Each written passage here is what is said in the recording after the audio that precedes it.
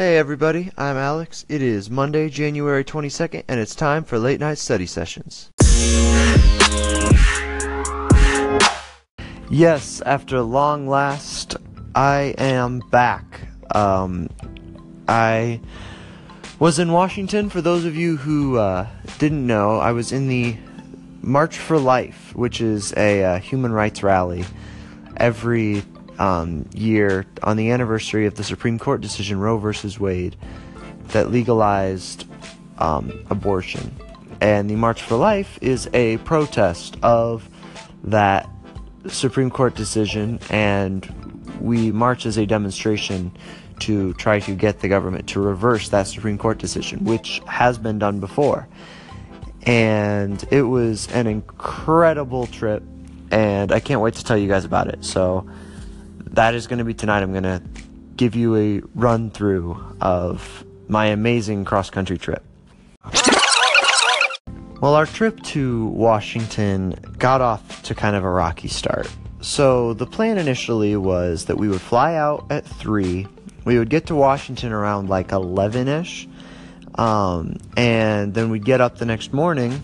And we departed on Tuesday. So we'd get up on Wednesday at around 6:30, 7 o'clock.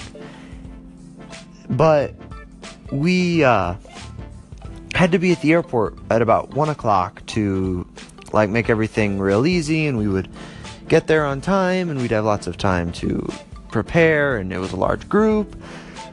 But at around 10:30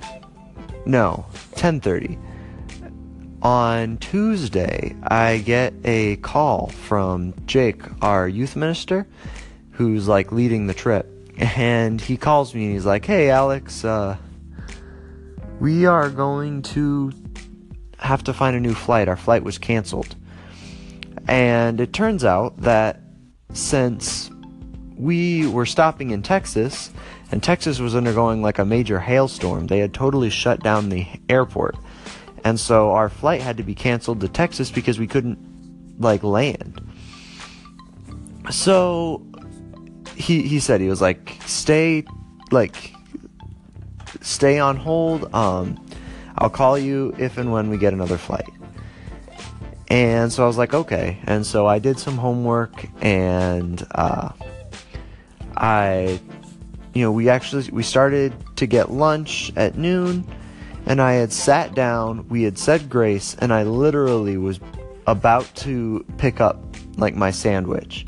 And I get a text from Jake, sent to a bunch of people, and it says, "Get to the airport ASAP. We may or may not have a flight from the Southwest terminal, but you need to get here as soon as possible."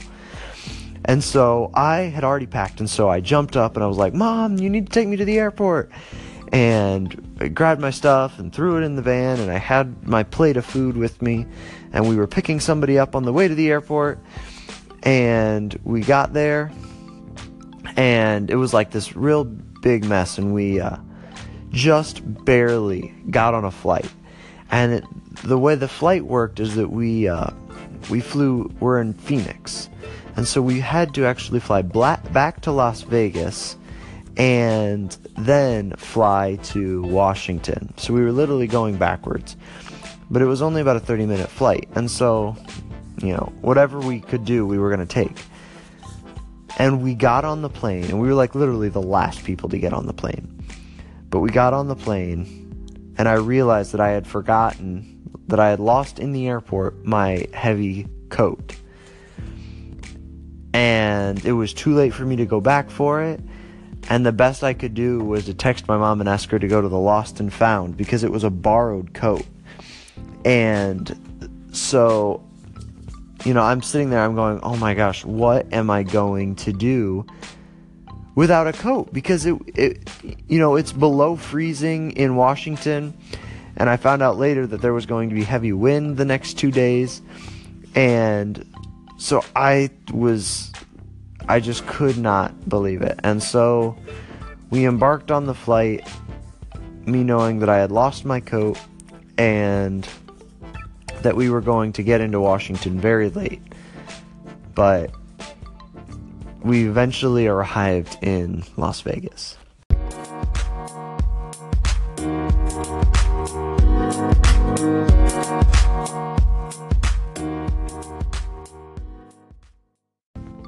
Now, there were a couple of things that were particular about Vegas. First of all, for those of you who haven't gone to Las Vegas, the airport has a very singular quality about it. And that's that the whole like casino thing, that like Vegas is famous for having a bazillion gambling products, that extends to the Las Vegas airport. We went into a terminal and it was absolutely full. But in the middle of it, instead of seats or restaurants or like places for people to sit, there were about 25 different slot machines. And there were rooms everywhere where you could literally just smoke and play slots.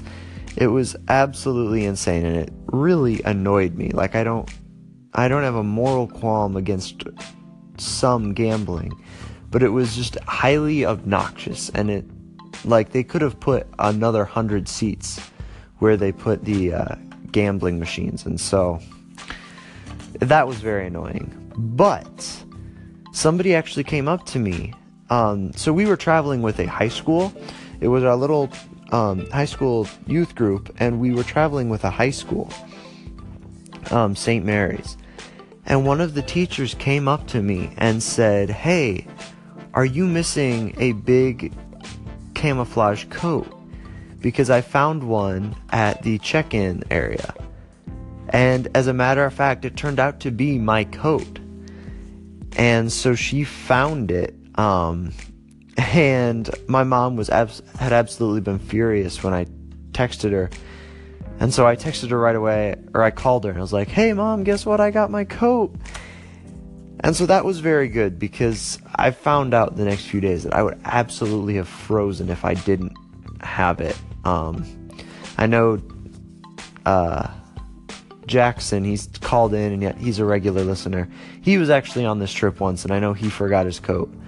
But I was able to retrieve it, and so praise God, we departed for Washington, and I had my coat, and we were ready to leave. It was actually going to be about a 6-hour flight, and I could not sleep.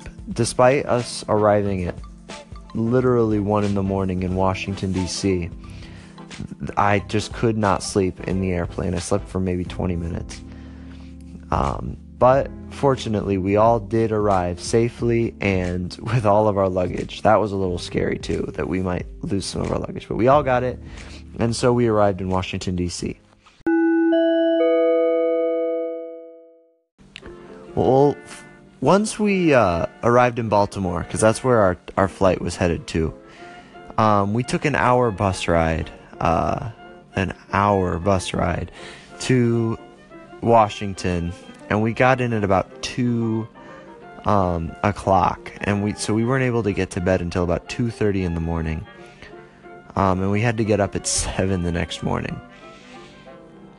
But once we got up the next day, we went to this church, and the church was very, very cool. We had mass, and then the church was actually built to represent, like, perfectly, like down to the smallest measurements, a church built in the Holy Land, on the site of Jesus's death and burial. And they called it the Holy Land in America. And it was extremely cool. It was built really precisely, and they had stuff under the church, and the church was just absolutely beautiful. And so we did that for the whole morning. And then in the afternoon, we actually had a monuments tour where we went around Washington, D.C., and we saw the Lincoln Memorial and the Korean War Monument and the Jefferson Monument and all of that. And that was cool, but it was like absolutely freezing. By the end of the tour, we saw the Lincoln Memorial, and we were just like totally frozen, and gloves didn't help, and coats didn't help a whole lot. And so I was concerned about finding the gift shop so that I could get in like the heated room more than anything. And so I would definitely like to go back and sort of like, see it while I'm not concerned about not freezing. And that's how our first day ended. Now, the next day was Thursday. And on Thursday at about, this year it was 5:30, they have a mass before the March for Life, in which they just have like absolutely tons of priests and bishops and deacons come, and a good portion of the people marching in the March for Life come to this mass. And so we spent pretty much the whole day at this basilica. We spent about 6 to 7 hours, and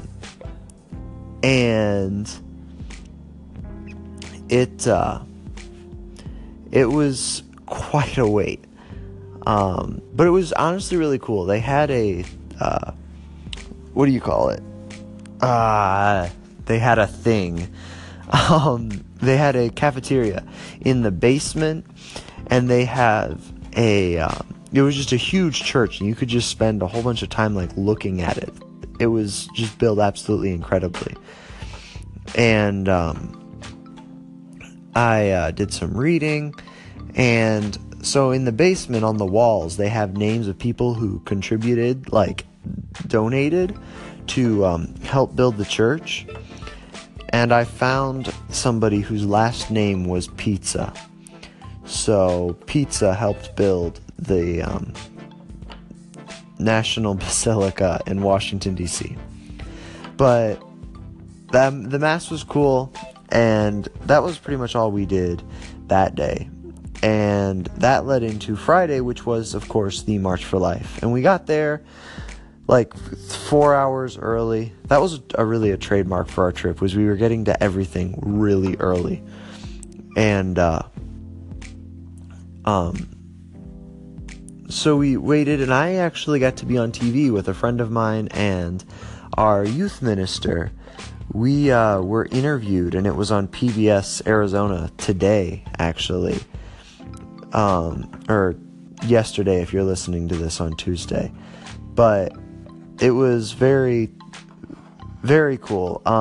They asked me like a whole bunch of questions and put in one on the TV, and I thought it was like my lamest answer of the whole interview. But who cares? It was a really cool experience. And then we got to listen to Paul Ryan speak, and we got to listen to Mike Pence give a talk, and of course Donald Trump gave a speech. And Donald Trump was actually the first president to ever address the March for Life. But there were just an absolute ton of people at the march. I heard an estimation of 800,000 people at the march on Friday. And we were like right at the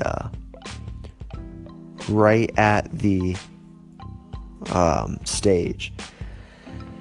And so that actually meant we were like kind of in the middle of the march itself, but we had a great time. And by the end of it, though, my legs were so dead because we had been standing for 7 hours.